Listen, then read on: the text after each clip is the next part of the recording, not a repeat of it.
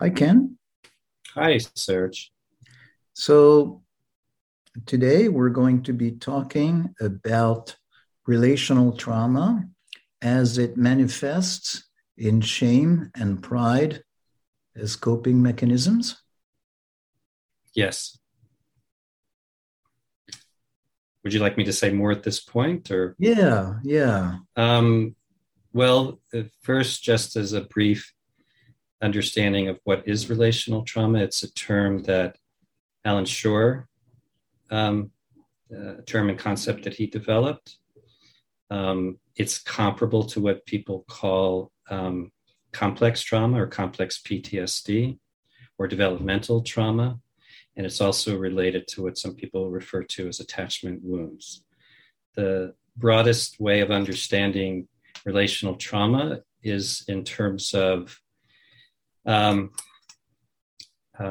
harm done by people with other people, usually when we're young, by caregivers, could be parents or other caregivers or other adults.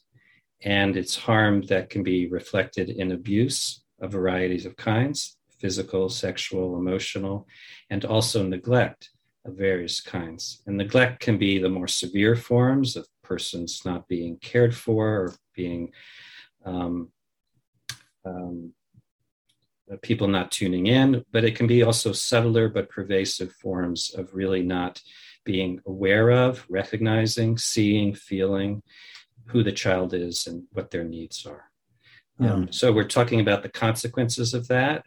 And for children, the experience of that, either abuse or neglect or both, being overwhelming, more than their minds and bodies could handle at that point in their development, whenever it was, and that they were alone with it. They weren't given the support or help they needed to get through and process their experience. So that's broadly what relational trauma is. Mm-hmm. With respect to shame and pride, shame and pride are fundamentally about self and other and relationship. So it's not possible to experience trauma in a relationship without experiencing, in some ways, the effects of shame and pride, because they speak to the nature of the relationship and a sense of self in relation to the other. Yeah. So what we're talking about is that shame and pride are essentially human characteristics that we would have no matter what, but they take special form. The experience of it takes special form in the context of relational trauma. Correct.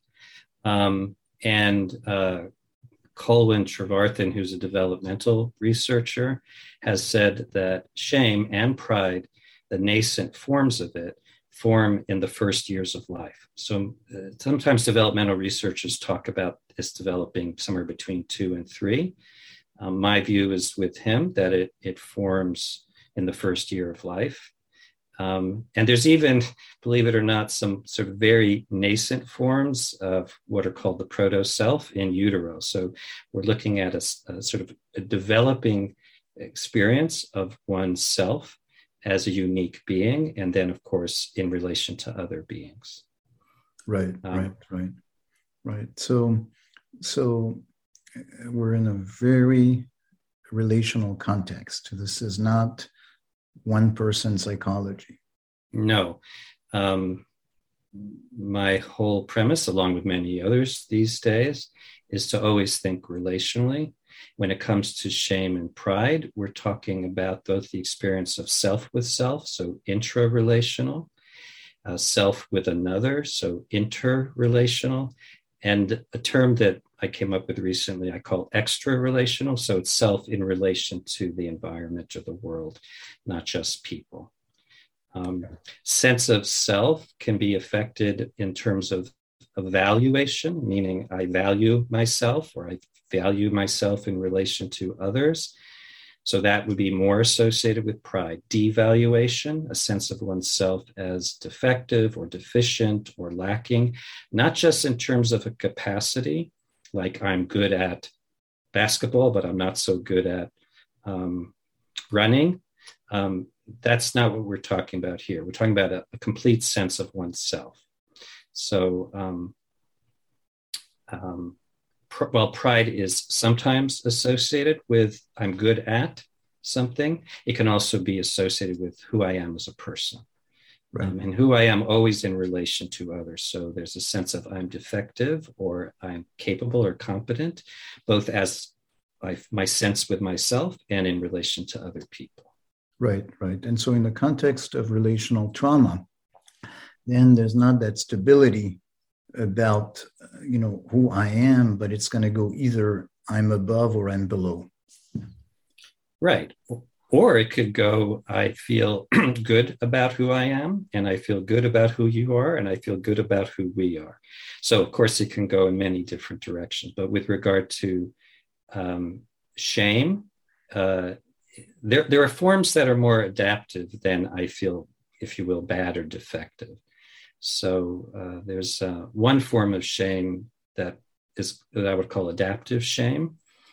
My terms are good enough me shame.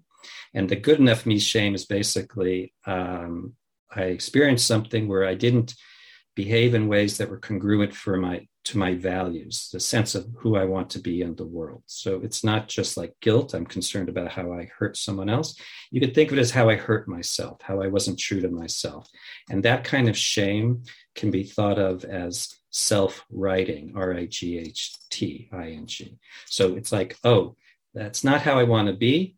So I want to kind of take my experience of shame and kind of get myself back to how I want to be in relation to myself and treat others as well. So here we're talking about shame for humanity in general, as opposed to relational trauma. Yes. So it's so basic. Shame and pride are basic to being human, and they are particularly important in relational trauma and in the psychotherapy of people who've experienced relational or developmental trauma. Mm-hmm. Mm-hmm. So how does relational trauma affect that sense of self, that sense of shame, that sense of pride? So one way that I conceptualize shame and pride is I make a distinction between shame or pride as an emotional process or emotions, and shame and pride as a traumatic mind-body state.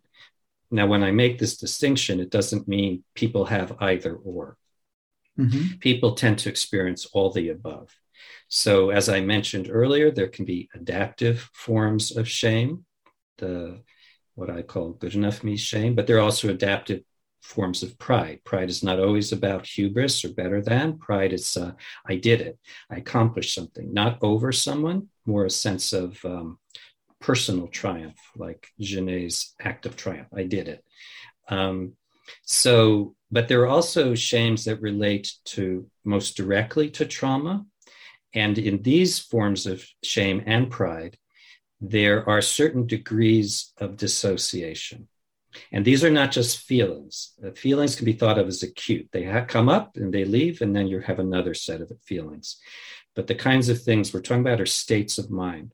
So sometimes when people say, I'm triggered, and then they have a triggered response, there's a sense of it takes over your whole being, and there's a kind of deja vu all over again. Like, here I am again feeling terrible about myself. Here I am again feeling like I just want to crawl into a hole. And in those moments, it's a sense of who I am, not just, oh, I'm having that feeling again, but it'll pass.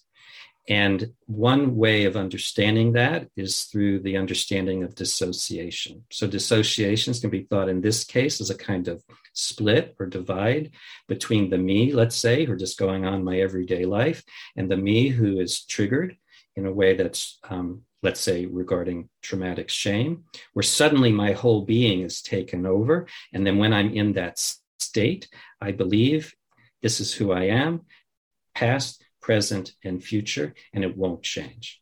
And this is particularly pertinent in therapy when you're working with survivors of relational trauma. And it's the thing that therapists are most want help with and struggle with, because, you know, when a person feels shame and you help them deal with that feeling, they can often move through it. But when they're in a shame state, the person's experience is, this is simply who I am. And if you were to say, but wait a minute, you have all these wonderful qualities. You have a spouse who loves you. You have children who want to be with you. You have a job that is meaningful contribution.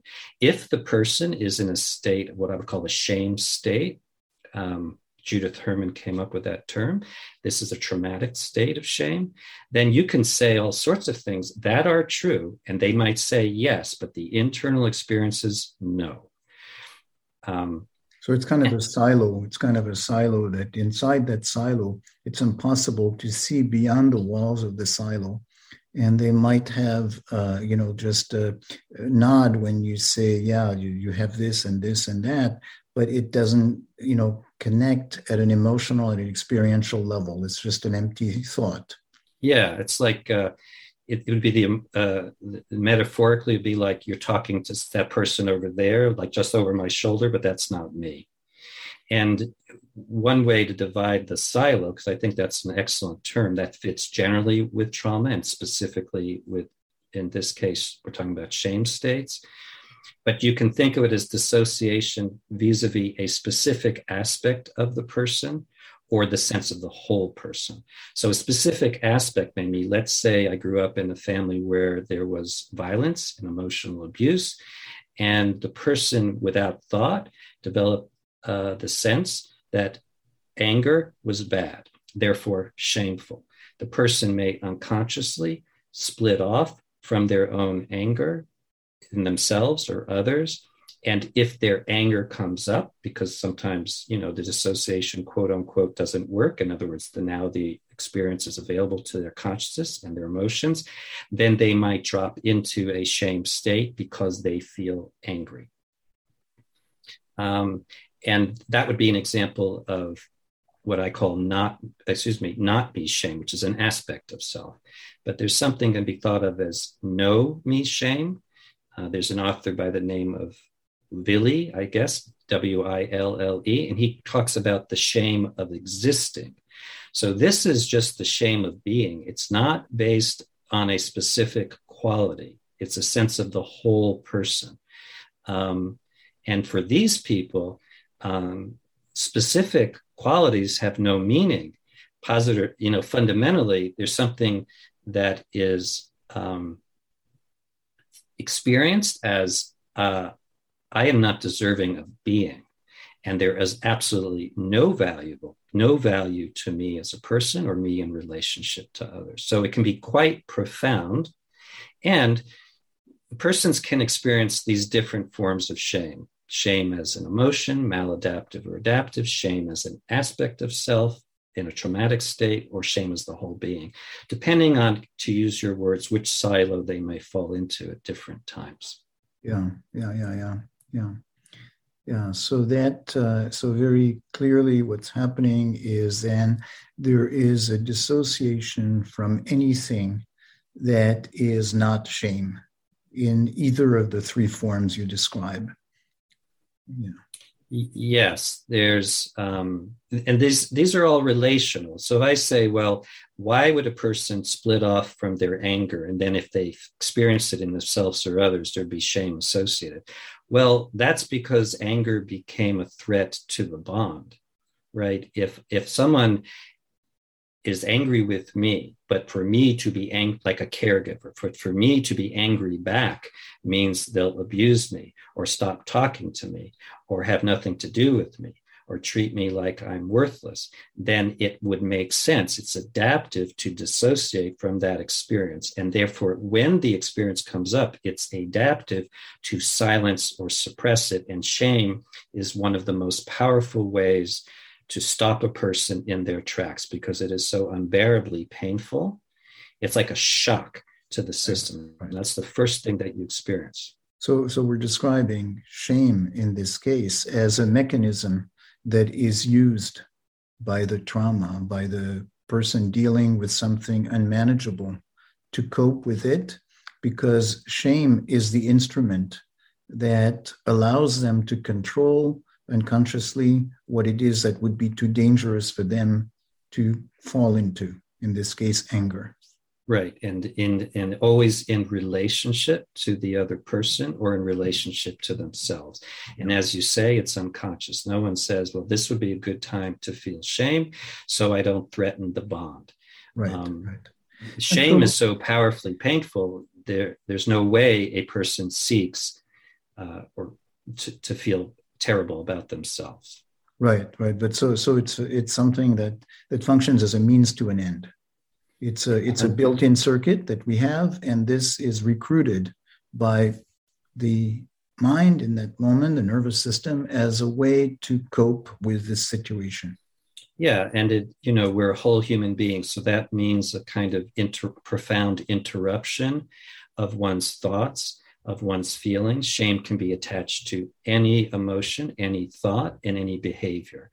So a person can feel shame for experiencing success. And you think, well, why would they feel that? Well, because somehow they experience success as a threat or a danger in their most significant relationships. Right. So it's interrupted self. There's a moment, there's a circuit, a switch, and that's that function that shame has. Yes, it's interrupted self, and in the broadest sense, it's interrupted being and going on being, to follow Winnicott, and to going on being in relation to other people and in relation to yourself. Because, of course, these things become internalized. So it's not just I feel shame when you get mad at me. I get mad at me when I feel X, Y, and Z. And one of the manifestations of I'm mad with myself is feeling that I'm defective or deficient or something fundamentally wrong, unlovable, unworthy about me. And so that's the case of shame in one aspect of functioning. And what about, how does the shame of the whole being come about?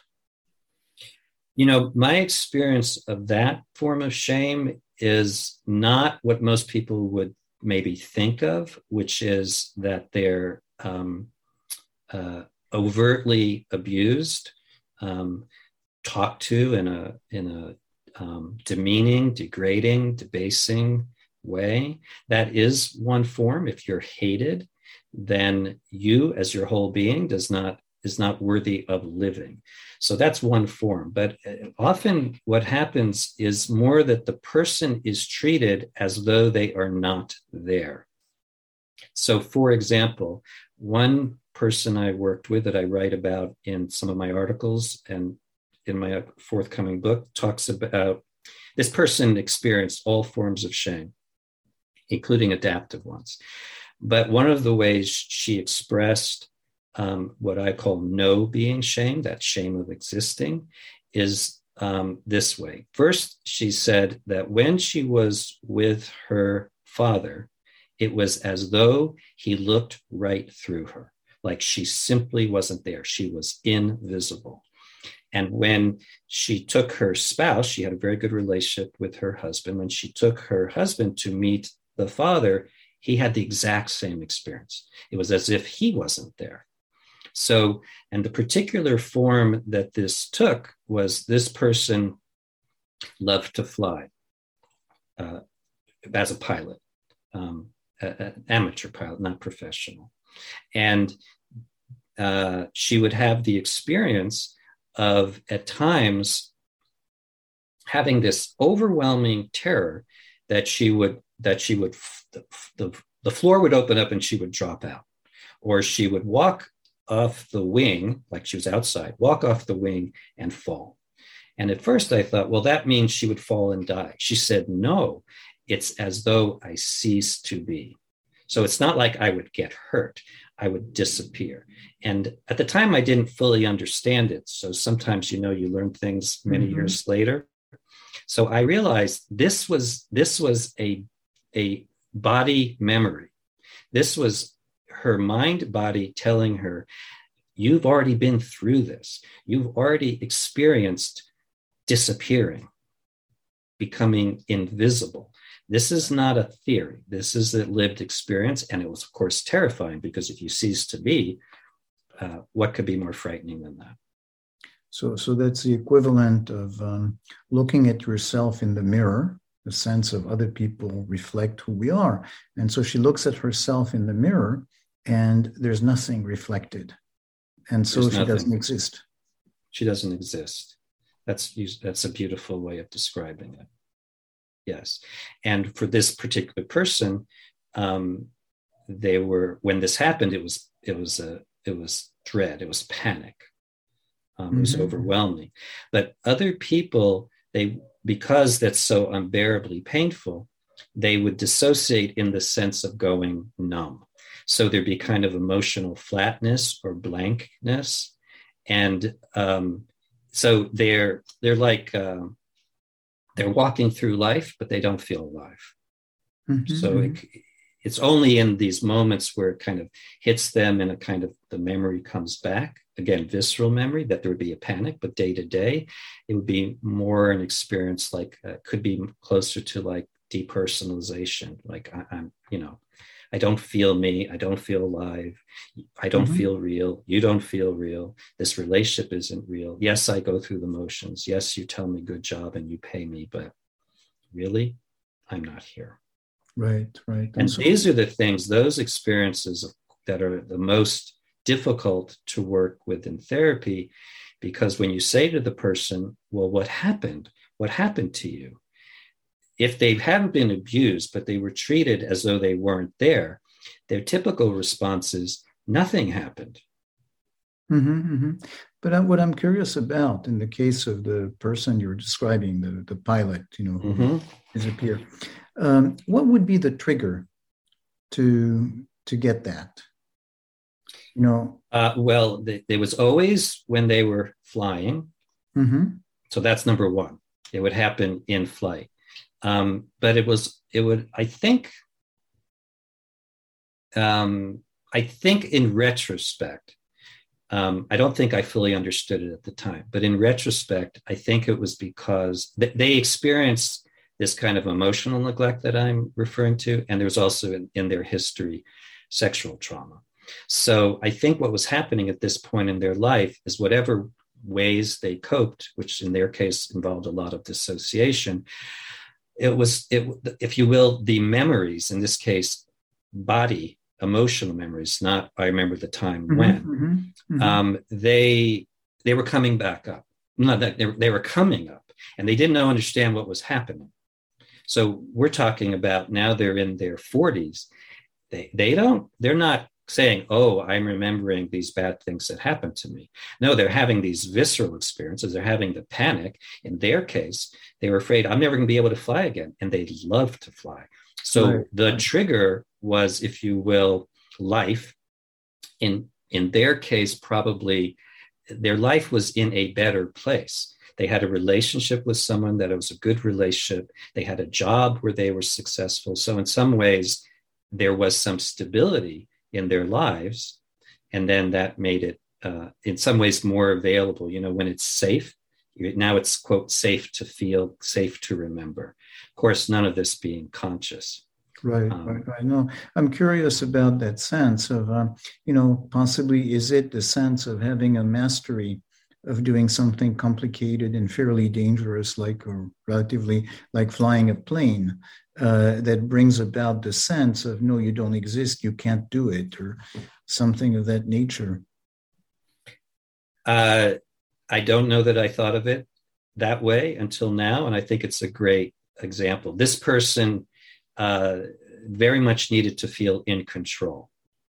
They also needed to feel some great emotional distance between themselves and other people, other than their spouse and pets. So this gave them a sense of control, and this gave them a sense of a quote unquote literally being above it all.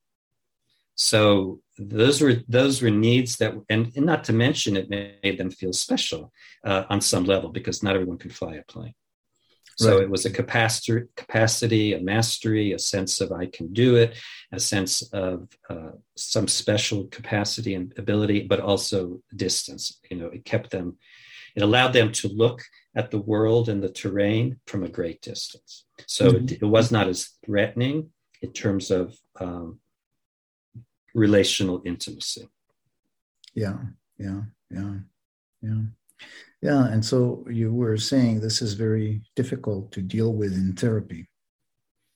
Yes, with that particular person, I had enough wherewithal to know this has got to be related to trauma.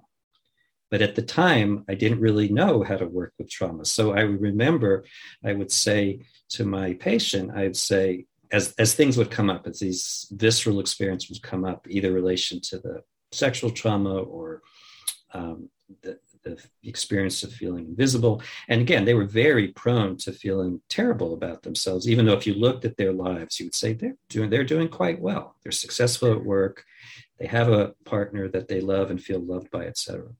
So what would happen is they would have these reactions, or they would feel completely inadequate in ways that didn't match my experience of them.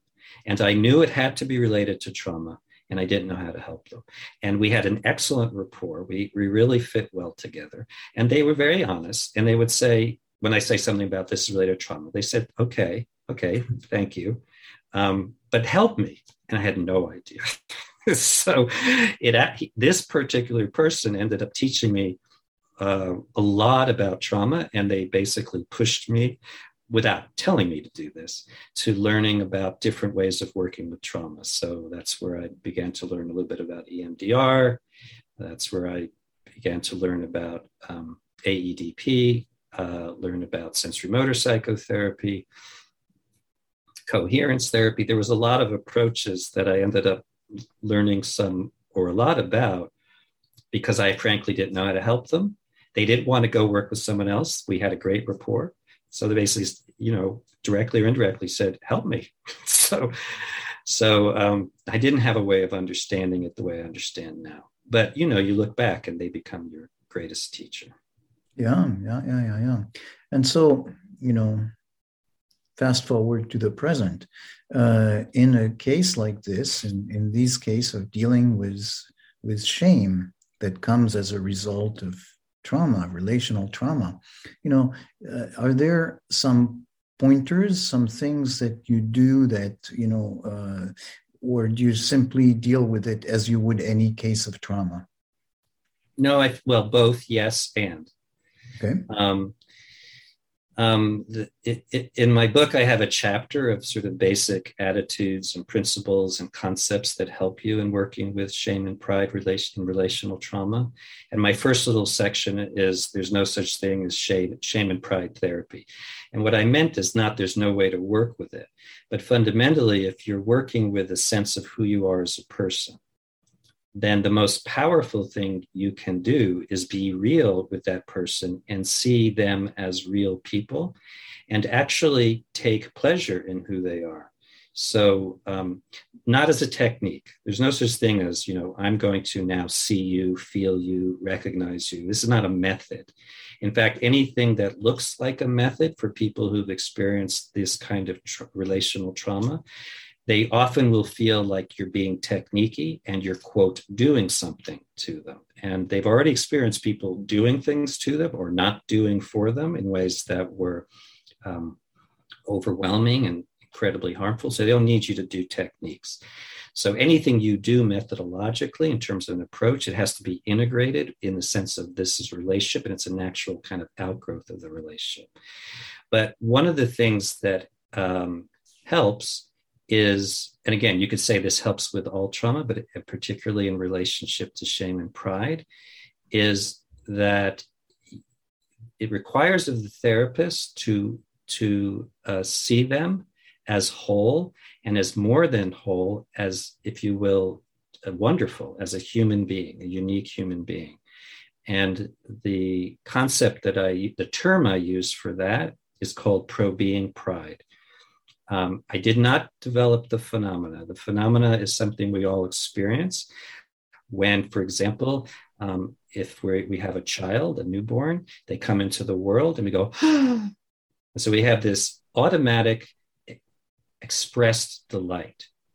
And you say, well, why are you responding that way? The child hasn't done anything. That's exactly right. The child simply is, and he or she is their unique self. And so I am experiencing this in relation not just as a parent, but I will experience it in relation to the people I work with.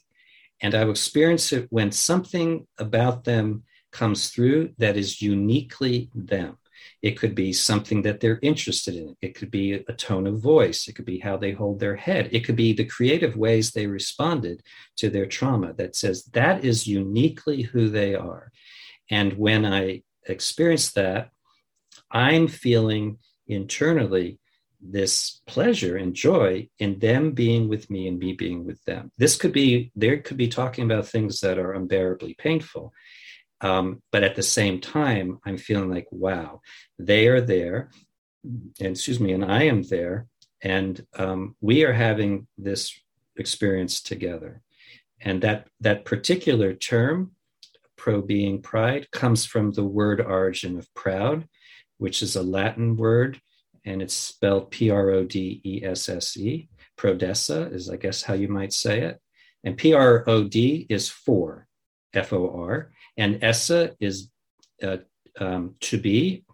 And for me, it's being. So I'm for you being you. I'm for you being you and taking pleasure in you being you. And I'm for me being me, taking pleasure in me being me with you and you being that way with me and with yourself. So there's pro-being that relates to self with self. I'm taking pleasure in being and being alive in my unique way, and as well as in relation to your other person or group, but also in relation to the environment, the experience of the joy of being alive when you hike in the woods, for example. Yeah. So I am, that sense of, I am and you are. That's right. And we are. And we are. Yeah. And this, to my mind, is the most powerful antidote to shame. If I'm having the experience of celebrating who you are, and you are having the experience of celebrating who you are in relation to me or others, you cannot feel shame at the same time. It's simply not possible. Right. And these experiences of what I'm calling pro-being pride, they're not abstract. They can happen all the time. I can have this experience with you right now if we're really enjoying not just what we're talking about, but enjoying just discovering who Serge is and Ken is and who Serge. I mean, we're kind of co-creating something right now that, this was not planned 5 minutes ago, but here we are. Yeah. So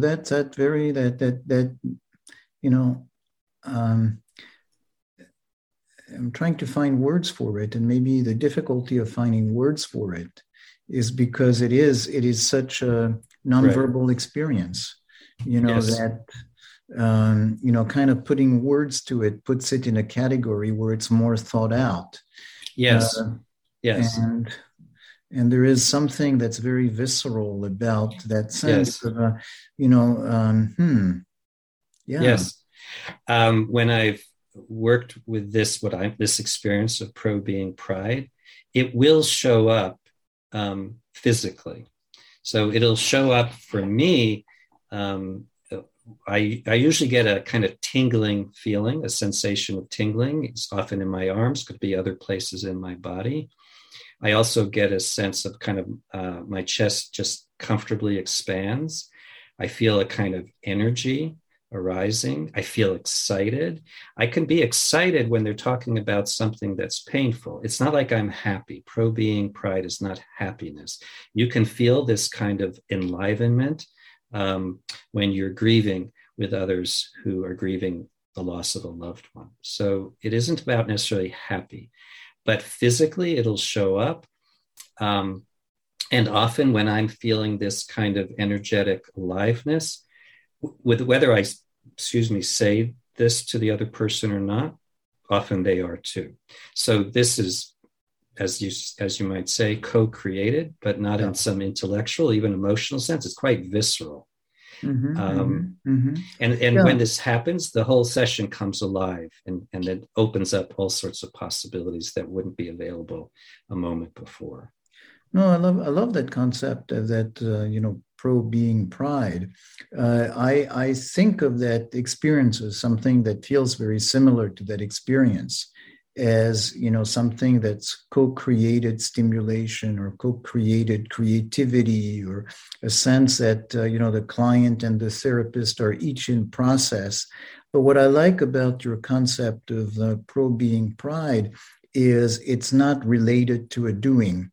It's an experience. And as you're describing what it feels like, it feels like a very nice way to have that kind of gentle checklist in the session to see, oh, am I there?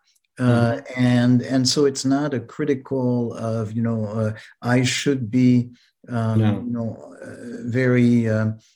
very accepting of people, or I should do this, but just what's happening in my internal state. Yes. And if I am in that state, it means that, this is my experience of the field.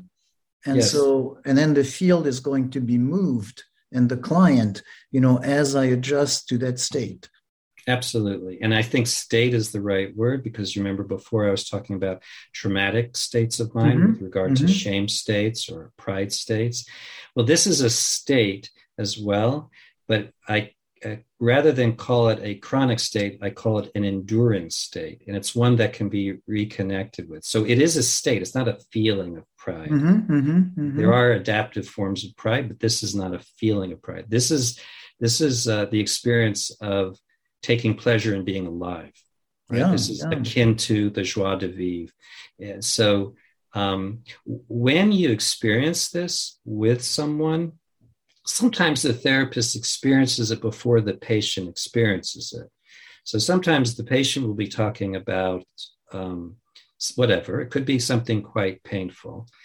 And for whatever reason, I get a glimmer of something. Like sometimes for me, I'll get an image of them as an infant or a young child, but before any trauma happened. Or sometimes I'll get an image or sense of them at older, after there's been healing, after there's been transformation, after the therapy or other aspects of their life has been successful. Or sometimes it's just they use an idiosyncratic word. And I'm like, that is so interesting. This is internal at first. It's so interesting that at that moment they use that word. Or in that moment when they're talking about something so excruciating, they also, they mentioned a song. And suddenly I get this experience like there's a possibility of a realm of being and being in relationship that just showed up, even if it's in a tiny moment. And if you bring attention to it, so we talk about processing traumatic memory, you can process the experience of pro-being pride. And it could be because it comes up as a result of the work, where the person comes through some really difficult work and they feel not only proud of themselves, what Janae would call an act of triumph, they actually feel alive. And in this aliveness, they feel integrated. They feel connected with themselves. They feel connected with you. They feel connected with nature, and they're just alive. When this happens, when this experience of what I call pro-being pride shows up, however you get there, if you bring your attention to it, you can process pro-being pride as you would process a traumatic state. So it's what I call somewhat facetiously pro-being pride on steroids. So you're just having this experience and you're bringing together with the patient your own aliveness in relationship to their aliveness. And it can open things up in absolutely remarkable ways where people end up having experiences that, are akin to transformative spiritual experiences in other traditions. Yeah, because there's a resonance that amplifies that experience. Absolutely. Yeah. For both people. For both people. Yeah. Because it just does not compute if it's just for one person in that case. It's really like a whole being. Yeah. Exactly. Yeah. Exactly. And so it feels very clear, that we're talking about in the traumatic state, and that shame state, um, which is, say like a silo you cannot get out. And this Right. is a way in which it's possible to actually go beyond the walls of the silo and access another state. Yes. And that with the connection, you amplify that other state, Yes. so that the person is, literally stepping out of the box. Yes. And, if you think about it from a perspective of memory reconsolidation, you have one state that co-occurs with another state that are both experienced as true, right? I'm alive, I'm deadened, I'm worthless, I'm taking great pleasure in simply being myself with you, right? These are states that tend to use your words well, get siloed. If they're experienced at the same time, from a memory reconsolidation perspective, they're both true, but they can't both be true. And this allows for transformation in deep ways and lasting ways. But to be clear, I'm not saying this is always going to happen this way. So you can have other experiences where a person is experiencing a trauma state, and you develop through the relationship and through the capacity to take some distance and observe the person over time, with support of the therapist and other sometimes approaches, gets to a place where increasingly they can observe the traumatic state. So this, of course, is a sine qua non of trauma work generally, but specifically, right, it's this. So, and this is really important, because if you're witnessing yourself in a shame state, you're both 100% believing there's something fundamentally defective about you, and then there's the you observing that. And the you observing that cannot be fundamentally defective. It's not possible. So they're both in the state and observing the state. And then, you develop through the course of the work a particular way of observing. So that is congruent with other trauma work. It's mindful, it's I'm interested, I'm curious. I don't take at face value when the person says I have no worth. I don't take it as true.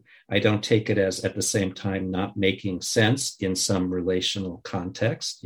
It may have made perfect sense to believe you're worthless if that was your experience repeatedly. Right. And so it's interesting, because more than in any other experience of trauma, the person who feels worthless will, by definition, have great difficulty in staying with a sense of feeling good about themselves. So what you're doing with noticing that pro-being pride and joining in is giving them company, right, and allowing this to stay, as opposed to trigger the right, shame that goes back into the trauma mode. Right. And even if they're not in a state of pro-being per se, but they have developed the capacity through the work or other, sometimes the person can develop it through meditation as well as psychotherapy, but, develop the capacity to observe. Even if they're not in a pro-being pride state per se, but they have a capacity to sort of notice with interest and curiosity, then you bring something to bear. So if they'd say, if you will, like a young part of the person, a 6-year-old part that was abused, if that person, because of the abuse, has come to the implicit conclusion there's something fundamentally wrong, but at the same time, the patient in the present, has a capacity as an adult to take interest in this young part, then there's already the beginnings of a possibility of something different happening. Right. This is not another part of the person saying, oh, you're a good kid. This is another, if you will, experience of the person as an adult taking interest. If you take interest in someone, that means implicitly they're interesting. And if they're interesting, they're implicitly, number one, they exist.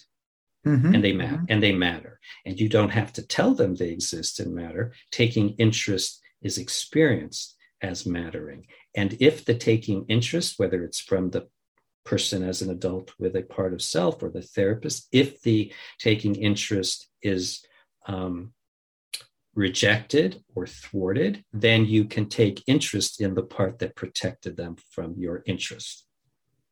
Mm. Yeah. So there's, you know, a sense of whatever happens, there is something interesting in there. And Yes. it is exemplified by the attitude of the therapist who is interested. Right. And who is interested both in the person, but also interested in the process. Yes. Well said. And, you know, you develop certain language to convey this interest. So, you know, a common word that I use, but I'm sure many other therapists do, is, you know, you say, let's get curious. Because curious is, again, an expression of interest and an implicit expression of value. I value you, and I value what you're saying, and I value your experience. So over time, if you've hung out with me in therapy a lot, my clients might, you know, my patients might joke, and they might say, oh, I thought of you this week, and I just heard that voice. Let's get curious. And, you know, they kind of tease me about it, but that's what we want, right? Because the shame state says, I already know what this means. I have no question what it means. It means I'm a horrible human being. I always was, I am now, and I always will be, which of course engenders despair. If that's who you are, then you will never feel loved or feel like your love matters. So if you get curious about the experience of that being, you're already opening the possibility that that can't be the whole story without telling the person, now that can't be the whole story. Yeah, no, but that's beautiful. I like that phrase. So let's be curious. Think about shame as something where physiologically there's kind of a narrowing. You know, the head coming down, the eye, the gaze kind of getting into a narrower perspective, and then let's be curious is actually kind of an opening. And it's an opening that is a let's be. It's both of the therapist and the client, so it's not alone and opening. So there's kind of an invitation to a different state just by itself. Exactly. Again, in my book, I have a chapter and it talks about the phenomenology of shame and pride, particularly these traumatic states. And one part of it talks about how attention works. And this, what you just described, is a kind of narrowing of attention. So one way shame works is it focuses on one thing, like before I was talking about anger, that's experienced as a threat in the relationship. So let's say anger now is associated with I'm a bad person. So it takes one thing, and that one thing becomes the whole, and it becomes rigid. So anytime I'm angry, I'm bad. And by extension, I must be bad as a person. So the goal of therapy is to have greater flexibility in a way that is a kind of a widening when that's needed and a narrowing when that's needed, right? This is the whole me. Well, let's look at it. This is you angry. Maybe it's not the whole you, maybe it's you angry. So that's taking the whole and making it narrow. Or they say, this is the whole world. And I say, okay, yeah. Wait a minute. 10 minutes ago, you were describing the walk with your daughter. You weren't describing that 10 minutes ago. Okay. Now they might discount it, but that's actually, now we're gone from specific to wide and wide back to specific. And it's that flexibility that makes possible transformation over time, of course. Yeah. But so as you're talking, I'm paying attention to your body language. Uh-huh. And so I'm kind of curious to invite you to check inside. What's your experience when you're in that moment? Well, I get delighted. Right. I love talking about this. So I'm not seeing my face right now, but I'm sure it's lighting up because that's how I'm feeling internally. Right. And my hands are expressive. So I'm going from here to there and there to here. And to me, it's like almost like I'm playing a game, but the game I'm playing is with myself and with you. Right. So my body is engaged, just as my mind is, in something that I delight in. So this way of being is in part an expression of me. If you got to know me and you saw me engage in something that was interesting or meaningful to me, this is kind of who I am. Right. Am I like this all the time? No, sometimes I'm more reflective, etc. But those, I think what you're picking up is energetically me being me. And in this case, me being me with you, because we have a shared interest here and we're looking at this together. Yeah. No, I can see, I can hear it, I can perceive it that way in terms of what we're doing, and I can hear it in terms of what's happening when you're engaging with a client in that mode. And so there's something that feels like, yeah, this is good. This is really, yeah, this is, I come alive when I do that. And there is, the word that keeps coming back is engagement. Yeah. Let's play together. Let's do it together. The sense of, right. I'm going to show you the way, or something of that nature that feels like the wanting to share something. I'm not, that's kind of what I'm sensing in that. Absolutely. Yeah. And, when you're having that engagement, there's no, you're not thinking methodology. You're not thinking technique. There might be approaches to working that become available to you in that moment, but it's incredibly spontaneous. And this is just that experience is a profound antidote to shame, because shame basically says nothing's going to change. This kind of shame, traumatic shame, nothing is going to change. This is just who I am. Right. Okay. So if this is who I am, and then, people say, well, what happened is sometimes that'll be part of their experience. And then later in the session, something opens up. And I will say to them, could you or I have predicted this? Do we even know what's going to happen a minute from now? So basically, it's a direct contrast to the rigidity of a sense of self, both mind and body, in the shame state, versus a fluidity and engagement and aliveness. And the person cannot argue with you that something just happened, and that something does not hold with the thing that you were saying 5 minutes ago about how, you're stuck and this will never change.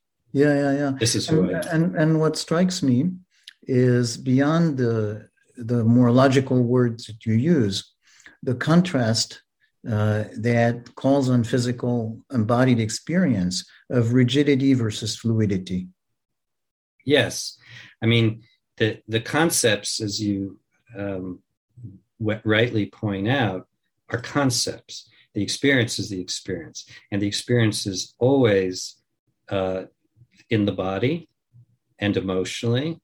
And all of that, if you will, from the bottom up, is where the concepts get expressed. So I'm telling you about ideas, but I'm feeling it. And I hope, as I tell you, you feel a little bit of your own interest and excitement and make it your own. Yeah. No, very much so. Yeah.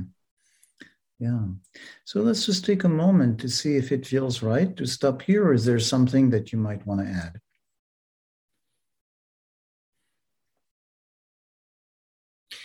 Well, I think what I'd like to say is that once you have a way of paying attention to the kinds of experiences I'm talking about, and in this case, concepts can help because it gives you a way to kind of think and notice, and also to organize yourself, because this is hard work when traumatic shame states, or the other side, pride states, the person is sort of behaving in ways that appear very arrogant or narcissistic. This is hard stuff, and it brings up very powerful feelings in the therapist, either the therapist's own shame or the therapist reacting with their own hubris, like, I can't believe you treated me that way.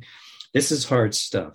So the one thing I would say is that as you have a way of organizing this and familiarity with the experience, you will start seeing shame and pride showing up all the time. And it's not just that you're projecting it, it's just there. And once you think of it, you think, well, of course it would, because we're talking about a sense of oneself and a sense of the other in a relationship. So why wouldn't it show up? But once they become aware of it, it's actually quite helpful, because then you have a way of talking about things that previously you might have talked about it differently. So what was previously depression is now includes shame. Or what was previously performance anxiety now includes the anxiety of who I'm going to be thought of when I put myself out there, or social anxiety, or any number of ways, or dissociation, like why did the person just check out? Well, if we can notice right before, we might notice they just got a little hit of shame they weren't conscious of, and then they left. So the more you have ways of observing and noticing as a therapist, it empowers you, but also patients are empowered. So my patients often come to comfortably use the word shame when these experiences come up. And then it's not so confusing to them why they reacted this way. It starts making sense, and they have something they can begin to do about it. Beautiful. Yeah. So there's the agent is identified. Yes. Absolutely. And agency gives us normal, natural, adaptive experiences of pride. I can, I am able, I succeeded. With your help, we succeeded. And all of that is pride in the best sense of the word. I am good enough, and we have achieved something that I feel good about. So agency and pride go hand in hand, as well as, helplessness and powerlessness goes hand in hand with the experience of shame. Yeah. Thanks, Ken. Thank you, Serge. This is part of the Active Pause podcast. To see more and subscribe to the newsletter, go to activepause.com.